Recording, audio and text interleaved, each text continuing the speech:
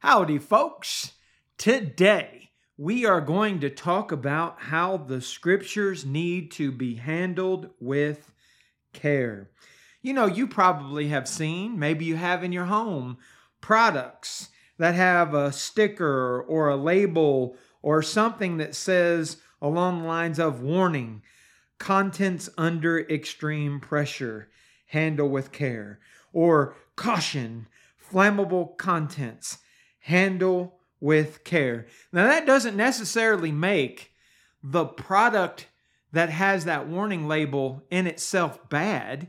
It just means that if improperly handled, it can be dangerous. You know, the Word of God, we focus on it. We focus on the good of it, and rightfully so, because the Word of God does a lot of good things. The Word of God can save us, sanctify, edify, comfort, etc., etc. The psalmist in Psalm 19, 7 through 11, and those of us that know this psalm, a lot of us probably sing it in the first day of the week, says, "The law of the Lord is perfect, converting the soul. The testimony of the Lord is sure, making wise the simple. The statutes of the Lord are right, rejoicing the heart. The commandment of the Lord is pure, enlightening the eyes. The fear of the Lord is clean, enduring forever. The judgments of the Lord are true and righteous altogether. More to be desired are they than gold, yea, than much fine gold. Sweeter also than honey and the honeycomb. Moreover, by them is thy servant warmed, in the keeping of them there is great reward." Great statements about the Word of God. The psalmist said in chapter 119, 130, "The entrance of thy words giveth light. It giveth understanding unto the simple." Jesus, in a prayer to the Father in John chapter 17, verse 17, said, "Sanctify them through thy truth.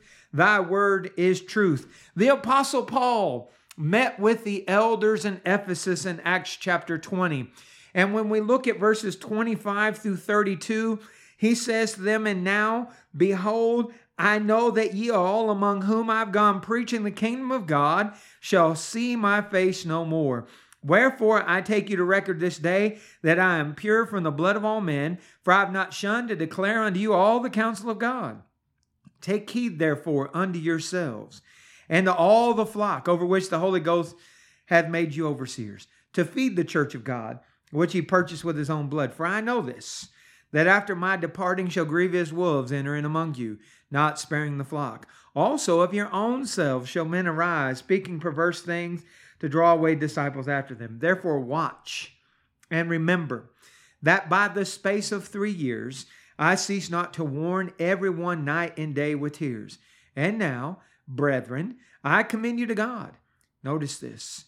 "And to the word of his grace, which is able to build you up and give you an inheritance among all them that are sanctified." So Paul's bodily, physical presence isn't going to be among those elders in Ephesus that needed to lead and shepherd the flock, but he had something to give them that would build them up, that would save them, that would help them, and that was God's word. To the saints in Rome, in Romans 1, 16 and 17, Paul said, "I am not ashamed of the gospel of Christ, for it is the power of God unto salvation to everyone that believeth, to the Jew first and also the Greek, for therein is the righteousness of God revealed from faith to faith, as it is written, the just shall live by faith." Later in that same letter in Romans 15:4, he said, "Whatsoever things were written aforetime were written for our learning, that we through patience and comfort of the scriptures might have hope." And folks, we could keep going on and on and on about what the Word of God can do that is beneficial. I trust that that small sample just brings to your mind what you hopefully already have an idea of and already know. But that's not what our study is about today. I want you to think about what can happen to somebody when they don't handle the Word of God with caution. In John's Revelation, the book of Revelation, the letter that is written to the 7 churches in Asia, in the final chapter, as it is listed for us, chapter 22, verses 18 and 19. John, by inspiration, being moved by the Holy Spirit, says, I testify to everyone that heareth the words of the prophecy of this book. If any man shall add unto these things, God shall add unto him the plagues that are written in this book. And if any man shall take away from the words of the book of this prophecy, God shall take away his part out of the book of life, out of the holy city, and from the things that are written in this book.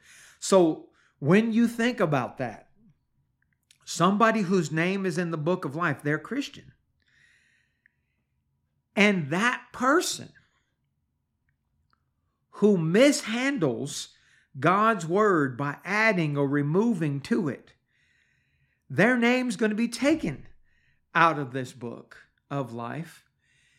And the things written in the book of Revelation, the plagues, etc., are going to be added on them. Think about the danger. Think about the danger that comes with the Bible. Just think about it. Don't believe it? Guess what? You know, the Great Commission is often focused on for what a person must do to be saved, right? Where Jesus tells the apostles, go ye into all the world and preach the gospel to every creature. He that believeth and is baptized shall be saved. Great. But what happens if you don't believe the gospel? He that believeth not shall be damned. In 2 Thessalonians 2:12, they all might be damned who believe not the truth, but have pleasure in unrighteousness. Don't believe the gospel. This book damns you. Don't obey it. And guess what you got to look forward to in the judgment day? 2 Thessalonians 1:8, in flaming fire, taking vengeance on them that know not God and obey not the gospel of our Lord Jesus Christ. Now, disbelief and obedience, you know, when we think about them, are the point of the lesson. When you mishandle the Word of God, danger, destruction is ahead of you.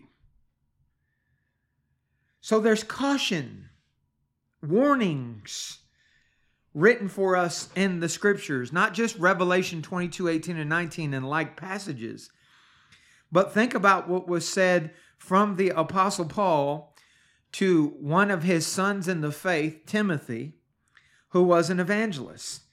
He says in 2 Timothy 2, 14 through 18, of these things put them in remembrance, charging them before the Lord that they strive not about words to no profit, but to the subverting of the hearers.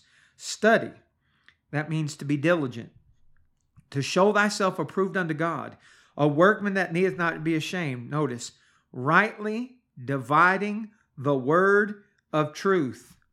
But shun profane and vain babblings, for they will increase unto more ungodliness. And their word will eat as doth a canker, of whom is Hymenaeus and Philetus, who concerning the truth have erred, saying the resurrection is past already, and overthrow the faith of some. The evangelist Timothy, a man after Paul's own thinking, a like-minded man, his disciple, his trusted colleague, gets the warning. You've got to rightly divide the word of truth. That means to make a straight cut, to dissect it correctly. That's what that means if you were to look up that Strong's number 3718, to make a straight cut, to dissect it, to expound upon it correctly, to make straight and smooth, handle it right, to teach the truth directly and correctly is what Thayer's Greek English lexicon says as the definition. Rightly dividing the word of truth, not perverting it. There were those that were doing that, and that caused people's faith to be overthrown. They erred. Another warning, not to an evangelist, but to the saints that Peter was addressing in 2 Peter. He says in chapter 3, verses 15 through 18, after he's talking about the return of our Lord and the judgment to come, and account that the long suffering of our Lord is salvation, even as our beloved brother Paul also, according to the wisdom given to him, hath written unto you, as also in all his epistles, speaking these things in which some things are hard to be understood. Now that's fascinating. He's saying these things are difficult to perceive. They're hard to understand. He goes on, which they that are unlearned, meaning ignorant, and unstable, meaning these people are unfixed. They're not stable, right? Their foundation isn't sure. The word rest means, to twist. As they do also other scriptures. You want to know what happens when those people that don't understand, that aren't stable, twist scriptures? The inspired apostle Peter says, unto their own destruction. From that, he says, ye therefore, beloved, seeing that ye know these things before, beware, lest ye also, being led away with the error of the wicked, fall from your own steadfastness. But grow in grace and in the knowledge of our Lord and Savior Jesus Christ. To him be glory both now and forever. Amen. Those are warning labels. It is easy for someone who doesn't know what they're doing to mishandle the Word of God. I've done this in the past and had to confess it and repent of it. It's easy. It's especially easy if you've been incorrectly taught at some point. It's easy. It's not hard. Okay? So the cautionary tales are there because mishandling the Word of God brings about destruction. And that's even including the things that are hard to understand. I want you to think about it. There are things that I encounter often. And among them are people that incorrectly infer something as though it's implied the way they understand it. And this isn't a new problem. I'll draw your attention to the scriptures. In John 21, 20 through 23, Peter turned about seeing the disciple whom Jesus loved and leaned on his breast at supper and said, Lord, which is he that betrayeth thee? Peter seeing him saith to Jesus, Lord, and what shall this man do? Jesus said to him, if I will that he tarry till I come, what is that to thee? Follow thou me. So Jesus makes a statement here that Peter doesn't understand the right way. Verse 23 shows this out. Then went this saying abroad among the brethren, that the disciple should not die. Yet Jesus said not unto him, he shall not die, but if he will that he tarry till I come, what is that to thee? You see, people do this with statements. They incorrectly infer something that is implied. Jesus was only making a point, and the whole point was missed. Basically, he was telling Peter, don't worry about what's not your business. That was the point. If I want him to tarry until I come again, what's that to you? He did not say what Peter and others understood and spread, that this disciple should not die. Folks, when we think about scriptures, there are common things that happen. People read the Bible, they come across statements like Job 4:8. Even as I've seen, they that plow iniquity and sow wickedness reap the same. Or Galatians 6:7-8. Be not deceived, God is not mocked. Whatsoever a man soweth, that shall he reap. For he that soweth to his flesh shall of his flesh reap corruption, but he that soweth to the Spirit shall of the Spirit reap life everlasting. And they see scriptures like that, and then they see something happen to somebody, and they say, oh, wow, he must have been a bad person because something bad happened to him. In John 9:1-2, this happened. As Jesus passed by, he saw a man that was blind from his birth, and his disciples asked him, saying, Master, who did sin, this man or his parents, that he was born blind? They erred. They made the assumption that, hey, this man must have done something wrong to be made blind. Well, Jesus answered, neither hath this man sinned nor his parents, but that the works of God should be made manifest in him. See, incorrect. You're wrong.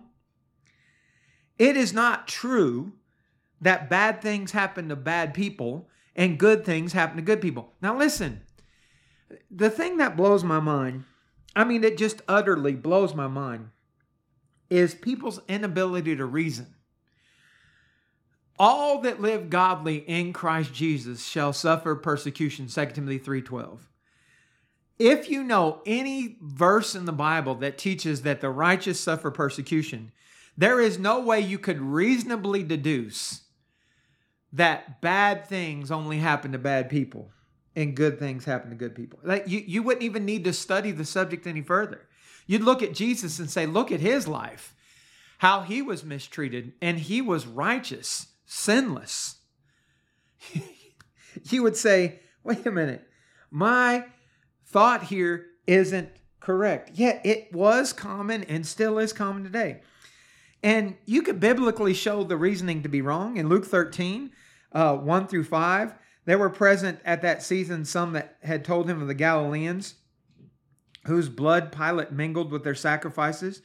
Jesus answering said this, suppose ye these Galileans were sinners above all the Galileans, because they suffered such? Notice, he says, I tell you, nay, but except ye repent, you shall likewise perish. Or those 18 upon whom the tower of Siloam fell, slew them, think ye they were sinners above all men that dwelt in Jerusalem? Here's Jesus' answer. I tell you, nay, but except you repent, you shall likewise perish. So twice here, Jesus brings up bad things that happened to people and told them it was not because they were sinners. They didn't suffer this because they were sinners. This is biblical fact. When you study the Bible, you can see, like Ecclesiastes 7:15, Solomon says, all these things have I seen in the days of my vanity. There's a just man that perisheth in his righteousness, and a wicked man that prolongeth his life in his wickedness. Look, Solomon visually saw that and came to the reasonable conclusion. In Ecclesiastes 8:12 and 13, he says, though a sinner do evil 100 times, and his days be prolonged, yet surely I know that this shall be well with them that fear God, which fear before him. But it shall not be well with the wicked, neither shall he prolong his days, which are as a shadow, because he feareth not before God. Solomon comes to these conclusions, right? What he's doing in the flesh isn't necessarily affecting his physical life. Sometimes it does. Sometimes bad people get caught committing crimes, and sometimes they don't. You know what the Bible teaches us? That there are elements that nobody controls called time and chance. In Ecclesiastes 9:10 through 12, whatsoever thy hand findeth to do it with might. For there is no work, nor device, nor knowledge, nor wisdom in the grave whither thou goest. I returned and saw in the sun that the race is not to the swift, nor the battle to the strong, neither yet bread to the wise, nor yet riches to men of understanding. You are at favor to men of skill, but time and chance happeneth to them all. For man also knoweth not his time.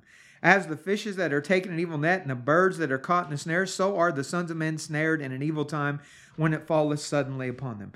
Something can happen today. It's not part of some grand scheme. It's not God manipulating things in the world. It just happens. Yet a common belief, and any Christian that believes this is in error because you're mishandling the truth. 2 Peter 3:15 through 18. Any Christian, if you're out there and you think you're a Christian and you think that God is controlling everything, if Jesus comes today, you're going to go to hell. So you have mishandled the Word of God. You need to correct this, okay? I'm proving this to you. The Bible is showing you that you're misunderstanding these principles of God. You are not faithful. Yet it is commonly thought that nothing happens unless there's a reason behind it. People will say, well, this person died. I guess it was their time. Well, Ecclesiastes 9, 10 through 12 just showed us, it's like fish being caught.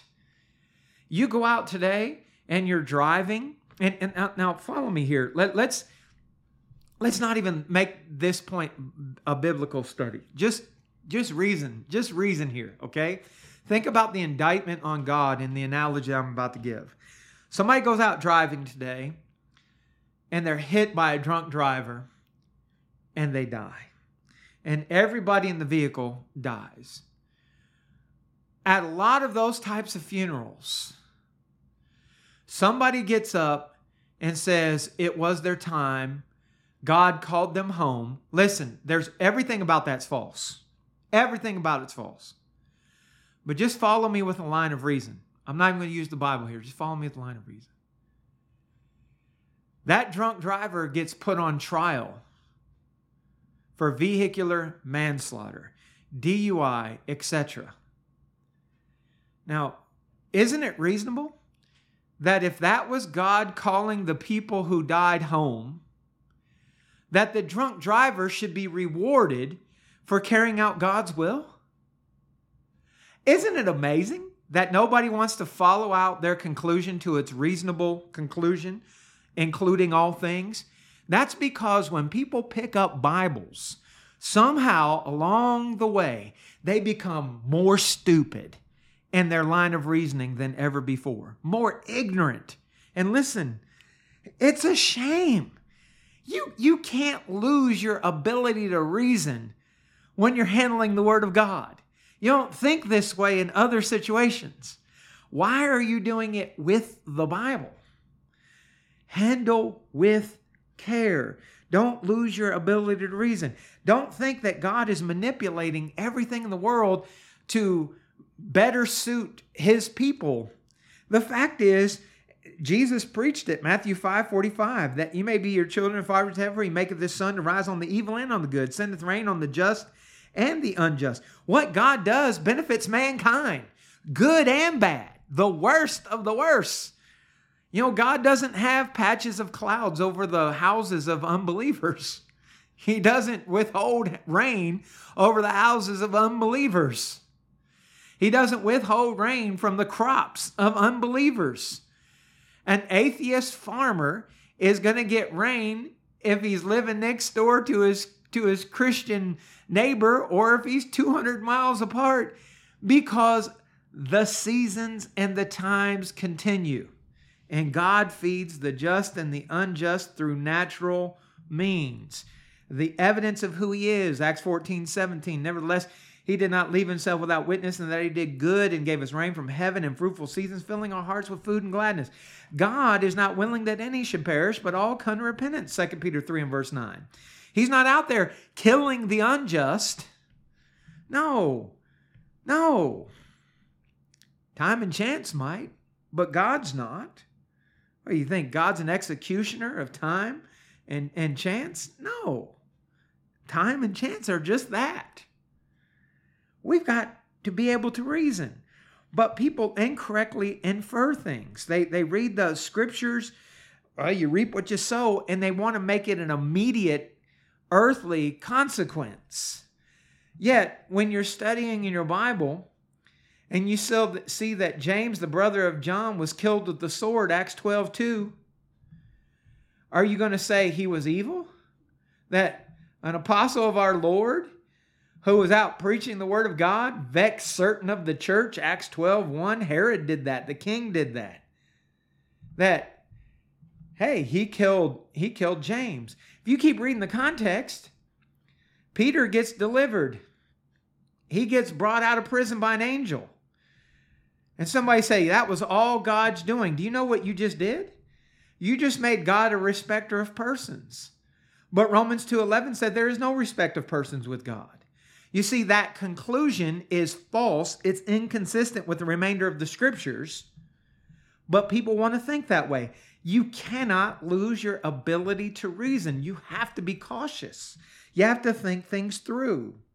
Now, that doesn't mean, you should not infer things because there are implications in the scriptures and you have to infer, but you need to be very cautious. I mean, Jesus taught by making implications. In Matthew 22, there were Sadducees beginning in verse 23, and they came to Jesus. The Sadducees didn't believe in the resurrection from the dead. And they wanted to twist the scriptures a little bit here for their own conclusion. And they said, Master, Moses said, if a man die having no children, his brother shall marry his wife and be raised up seed to his brother. And then he said, he's got 7 brethren. And they go on to make the argument that all of them died and none of them had children. So they asked Jesus a question. In the resurrection, whose wife of the 7 would she be? Because they all had her, in Matthew 22 and verse 28. Well, Jesus replied in verse 29, ye do err, not knowing the scriptures, nor the power of God. He makes this point of truth. For in the resurrection, they neither marry nor are given in marriage, but are the angels of God in heaven. So he nullifies their question. Your question is useless. There's not marriage in heaven. You ought to think that through more.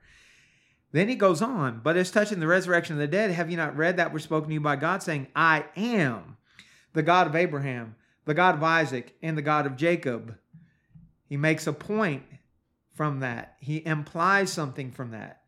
God is not the God of the dead, but of the living. So he makes the point, when God says, I am the God of Abraham, Isaac, and Jacob, and those men have died in the flesh, yet he's saying he is their God, that tells you that those men are alive somewhere, in some form, in some way. And we know that there's paradise and torment, Luke 16, 19 through 31, and we can go to the scriptures and prove that out. But what Jesus is saying, even before that was taught, is that they should have inferred from that there is life beyond this world. So yes, we have to be able to take implications and make inferences from them, but it takes caution and reason, and you can't infer something that's going to be inconsistent with other scriptures. That brings me to my next point. Not taking the whole counsel of God into consideration or taking something out of its context. For example, in Luke 13, 10 through 16, he was teaching in one of the synagogues on the Sabbath, and there was a woman which had a spirit of infirmity 18 years, was bowed together and could no wise lift up herself. When Jesus saw her, he called her to him and said, Woman, thou art loose from thine infirmity. He laid his hands on her. Immediately she was made straight and glorified God. The ruler of the synagogue answered with indignation because that Jesus had healed on the Sabbath day, and said to the people, there are 6 days in which men ought to work. In them, therefore, come and be healed, not on the Sabbath day. The Lord answered him and said, Thou hypocrite, doth not each one of you on the Sabbath loose his ox or his ass from the stall and lead him away to watering? Ought not this woman, being a daughter of Abraham, whom Satan hath bound, lo, these 18 years, be loosed from this bond on the Sabbath day? Look, they're not considering the truth about the Sabbath day. They're not considering that the Sabbath was made for man and not man for the Sabbath. Mark 2 and verse 28. That the Son of Man is Lord of the Sabbath. They're not thinking about the purpose behind the Sabbath day. They're not thinking about their inconsistency. Are your animals, are your livestock more important than the children of Abraham?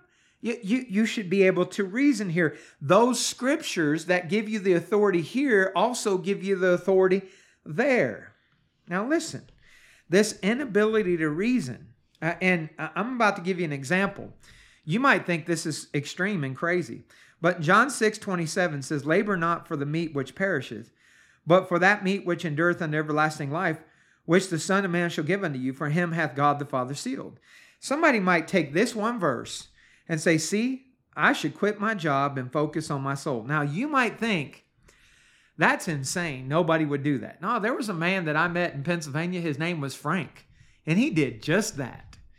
He used that very passage and wanted help in applying for financial assistance from the government and wanted me to write him as a letter as a preacher of the gospel and telling the government that he should be supported because he can't work because the Bible tells him that he's supposed to focus on his soul.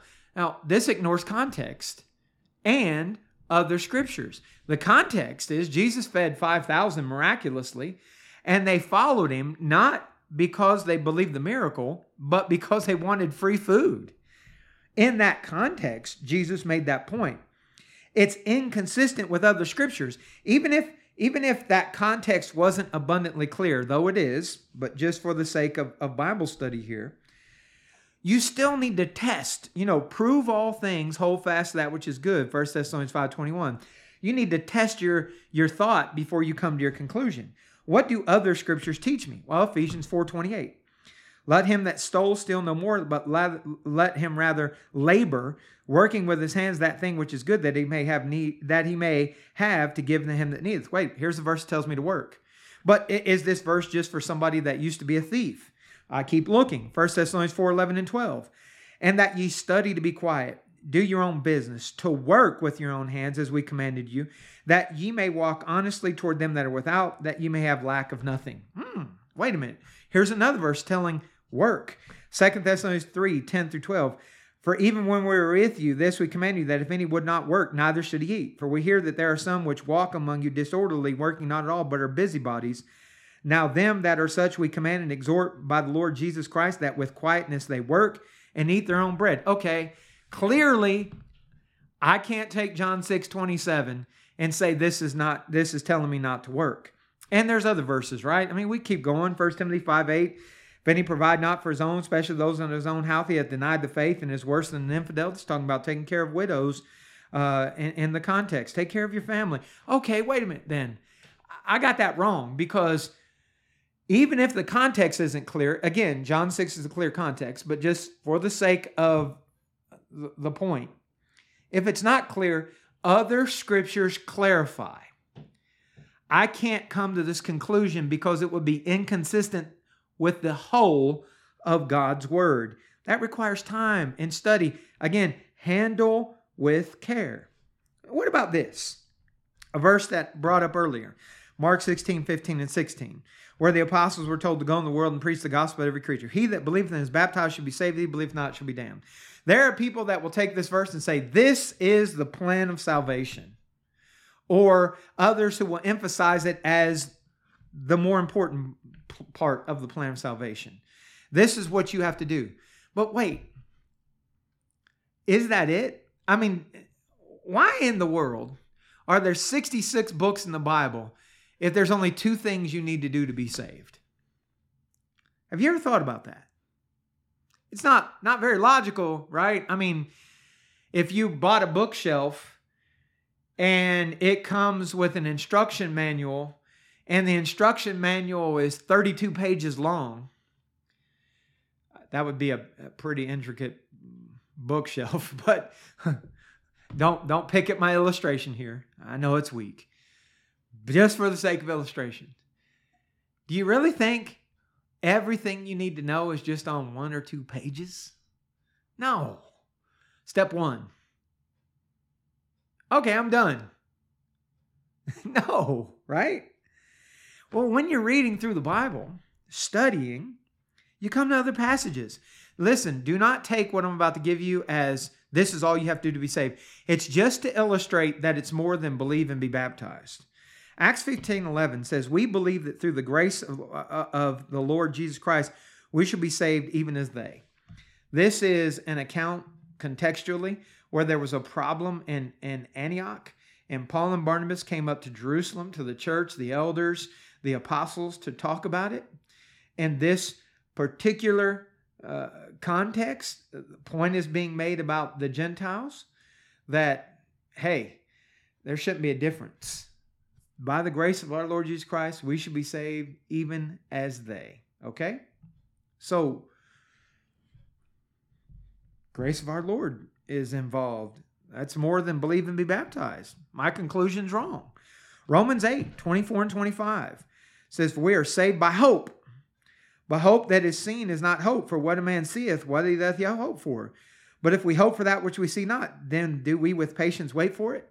I've seen 1-step plans of salvation, 2-step plan of salvation, 5-step plan of salvation, 6 steps of salvation. You know what I have not seen? Somebody list hope and their plan of salvation. I haven't seen it. Here's another one I haven't seen. 1 Corinthians 15, 1 through 4. And this is written to people, the church in Corinth, that heard, believed, and were baptized. Acts 18, 8. In fact, baptism is in 1 Corinthians chapter 1, where Paul was asking them in verses 10 through 17 about reminding them about their baptisms, that he had only baptized Crispus and Gaius, and others were baptized by other people. Some of those people wore the name of those that baptized. So here's people that's baptized, but are they saved? 1 Corinthians 15, 1 through 4. "Moreover, brethren, I declare unto you the gospel which I preached unto you, which you have also received, wherein you stand, by which you are saved, if ye keep in memory." Have you ever seen that on the plan of salvation?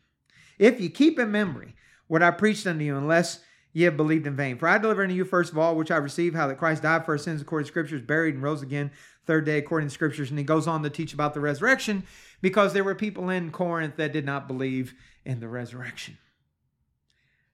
Have you ever seen "if ye keep in memory"? Philippians 2:12. "Wherefore, my beloved, as you have always obeyed, not my presence only, but now much more in my absence, work out your own salvation with fear and trembling." Work, fear, tremble. Haven't seen that in the 5 steps. 1 step, 2 steps. 2 Thessalonians 2:10. "With all deceivableness of unrighteousness in them that perish, because they receive not the love of the truth, that they might be saved." Wait, I got to receive the love of the truth that I might be saved. How many people have heard, believed, repented, confessed, been baptized, but haven't received the love of the truth? I know a guy, matter of fact, I just talked about him locally here in El Paso on Sunday. His name was Art. I met him in Cherry Tree, Pennsylvania, when I preached there very briefly. It was just a matter of months before they did not want the truth, because they are Church of Satan, though they have a sign out front that says Church of Christ.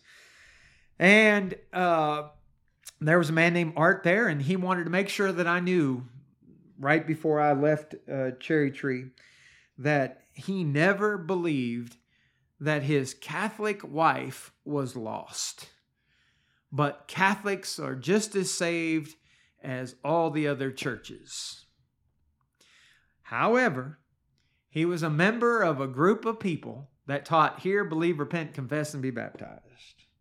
Immersed in water. Catholics don't teach that. Think about that, folks. Yeah, he wasn't really with them. 1 Timothy 4:16, the evangelist Timothy is told, "Take heed unto thyself and unto the doctrine, continue in them.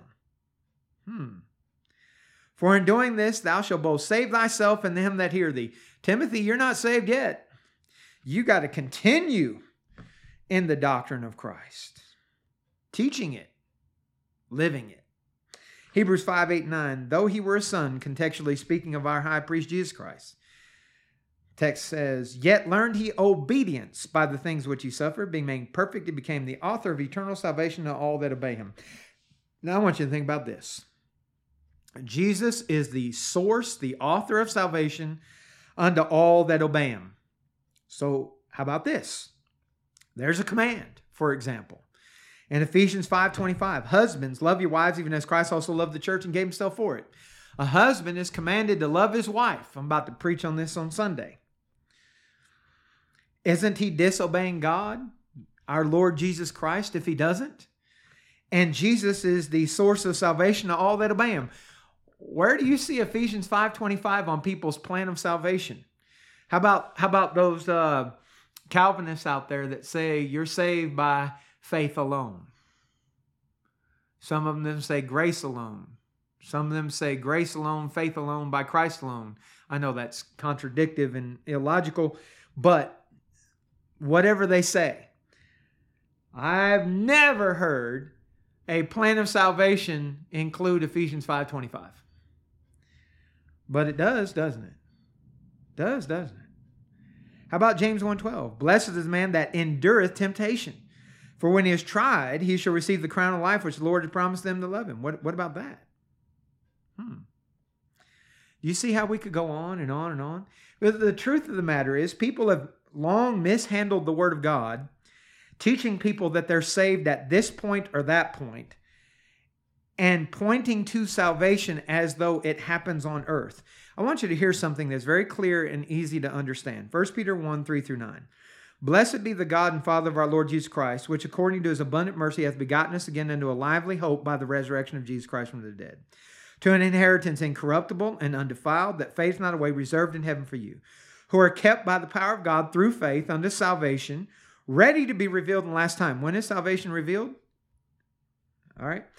When you greatly rejoice, though now for a season, if need be, you're in heaviness through manifold temptations, that the trial of your faith, being much more precious than the gold that perishes, though it be tried with fire, might be found unto praise and honor and glory at the appearing of Jesus Christ.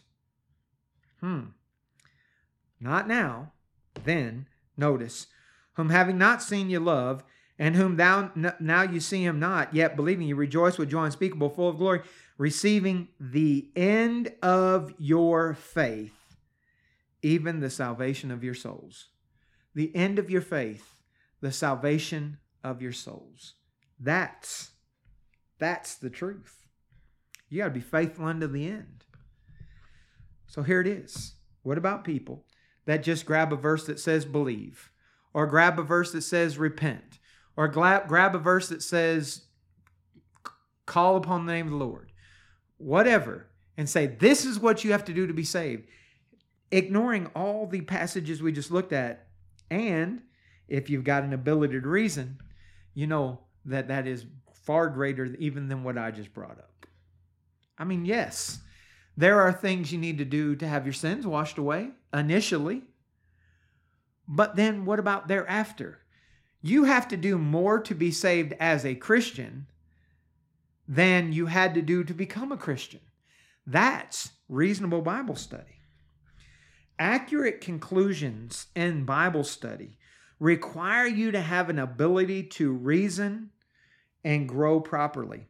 You know, in 1 Peter 3:15, in the context about standing before those that are persecuting you, says, but sanctify the Lord God in your hearts, and be ready always to give an answer to everyone that asketh you. Notice this, a reason. I want to talk about that. Asketh you a reason of the hope that is within you in meekness and fear. If you look that up, part of the definition Thayer gives is the mental faculty of thinking, meditating, reasoning, calculating. Can you articulate, can you explain the hope that's in you with meekness and fear? Do you even have that ability? Are you able to explain how you came to your conclusions? I've erred in this in the past and had to repent and confess and turn to God, where I took what I was taught and parroted it. And what I mean by parroted it, you know, a parrot, you could teach a parrot to say, hello, hello, hello, right? You can get a parrot to use words, make statements. Doesn't mean there's understanding behind it. That's why they'll keep saying it inappropriately at times, right? The ability to reason.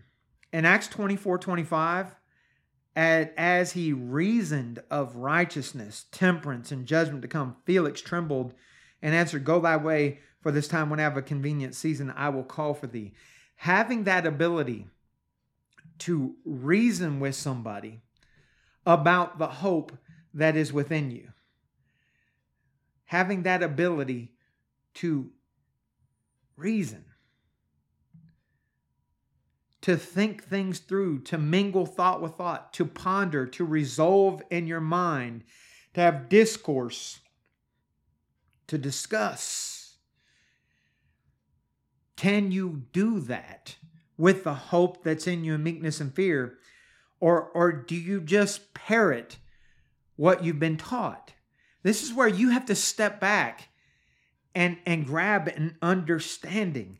Understanding is of great importance. It is of great importance in handling the scriptures with care.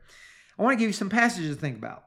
Psalm 119, 104, through thy precepts I get understanding, therefore I hate every false way. I was just making a point in a Luke study here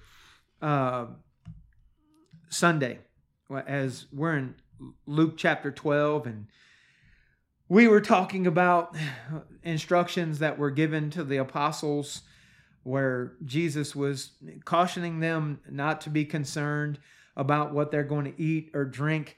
And he made the point that all these things do the nations of the world seek after, and your Father knoweth that you have need of these things. And here's what I know about some people that profess to be Christians. They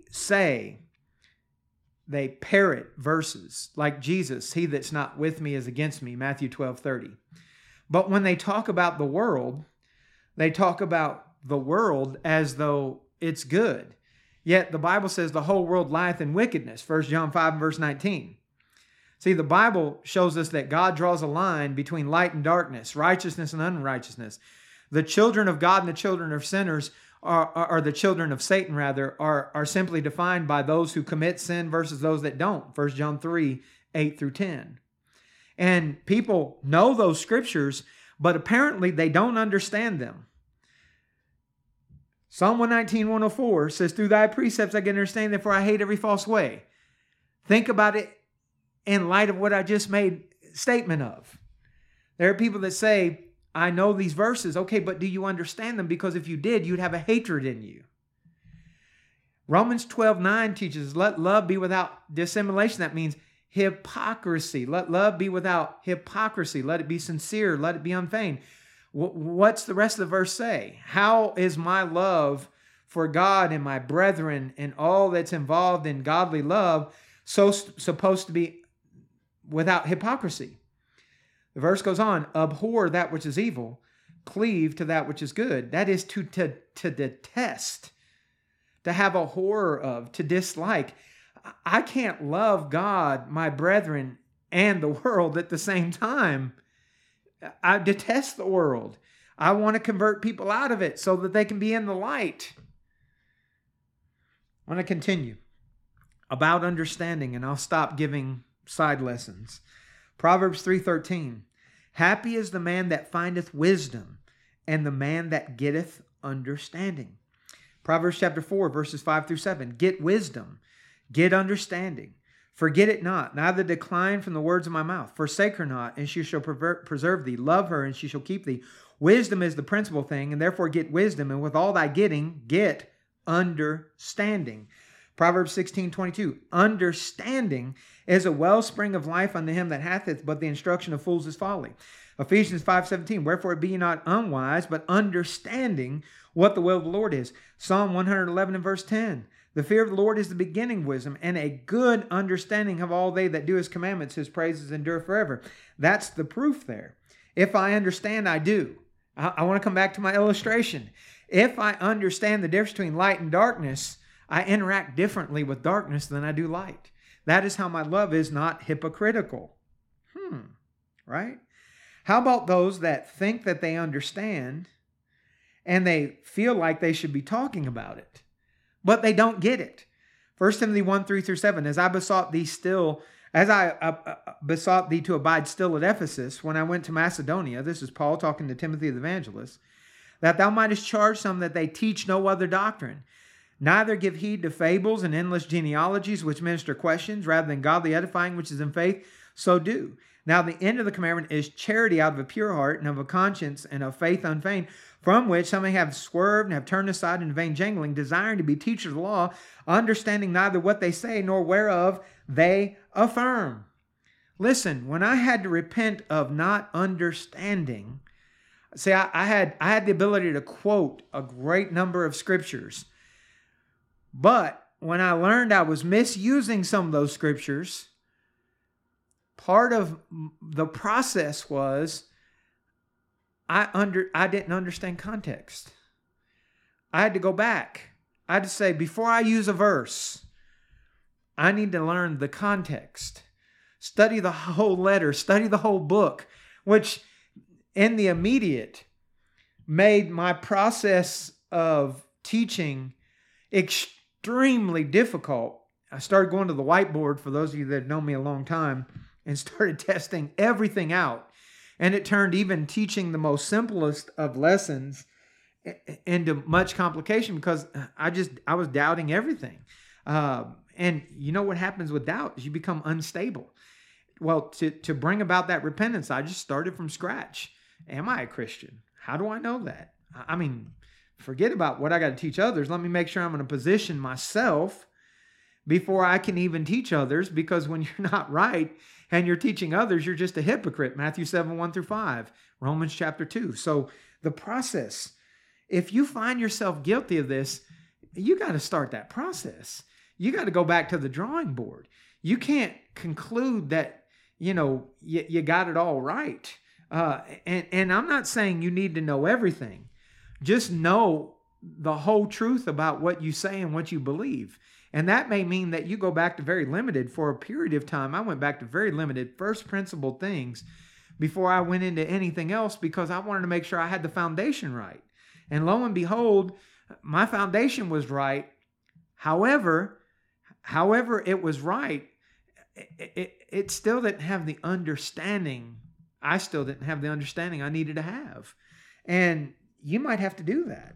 You might have to start testing things out. I brought it up earlier, 1 Thessalonians 5:21, prove all things, hold fast to that which is good. You have to prove what's acceptable unto the Lord, Ephesians 5:10, and not base it on what your thinking and understanding is. Think about Proverbs 3:5-7. Trust in the Lord with all thine heart, and lean not on thine own understanding. And all thy ways acknowledge him, and he shall direct thy paths. Be not wise in thine own eyes, fear the Lord, and depart from evil. You have to step back and say, if my foundation isn't right, what have I missed? Where have I gotten this wrong? How can I proceed forward in the right way? You have to remember that mishandling the word of God leads to destruction. And you don't want to be deceitful about it. You don't want to, I've known men over the years that there was people that I knew that I care about to this very day that made errors in the scriptures. And look, the beauty about God is that if we confess, repent of our sins, we can get forgiveness if you're a Christian. If you're not a Christian, you can obey the gospel and get forgiveness. I mean, if you confess your sins, he's faithful and just to forgive them. 1 John 1:9. The terrible thing is when somebody comes to a point to realize that they're in error, and instead of just owning it and making it right, it's not that difficult.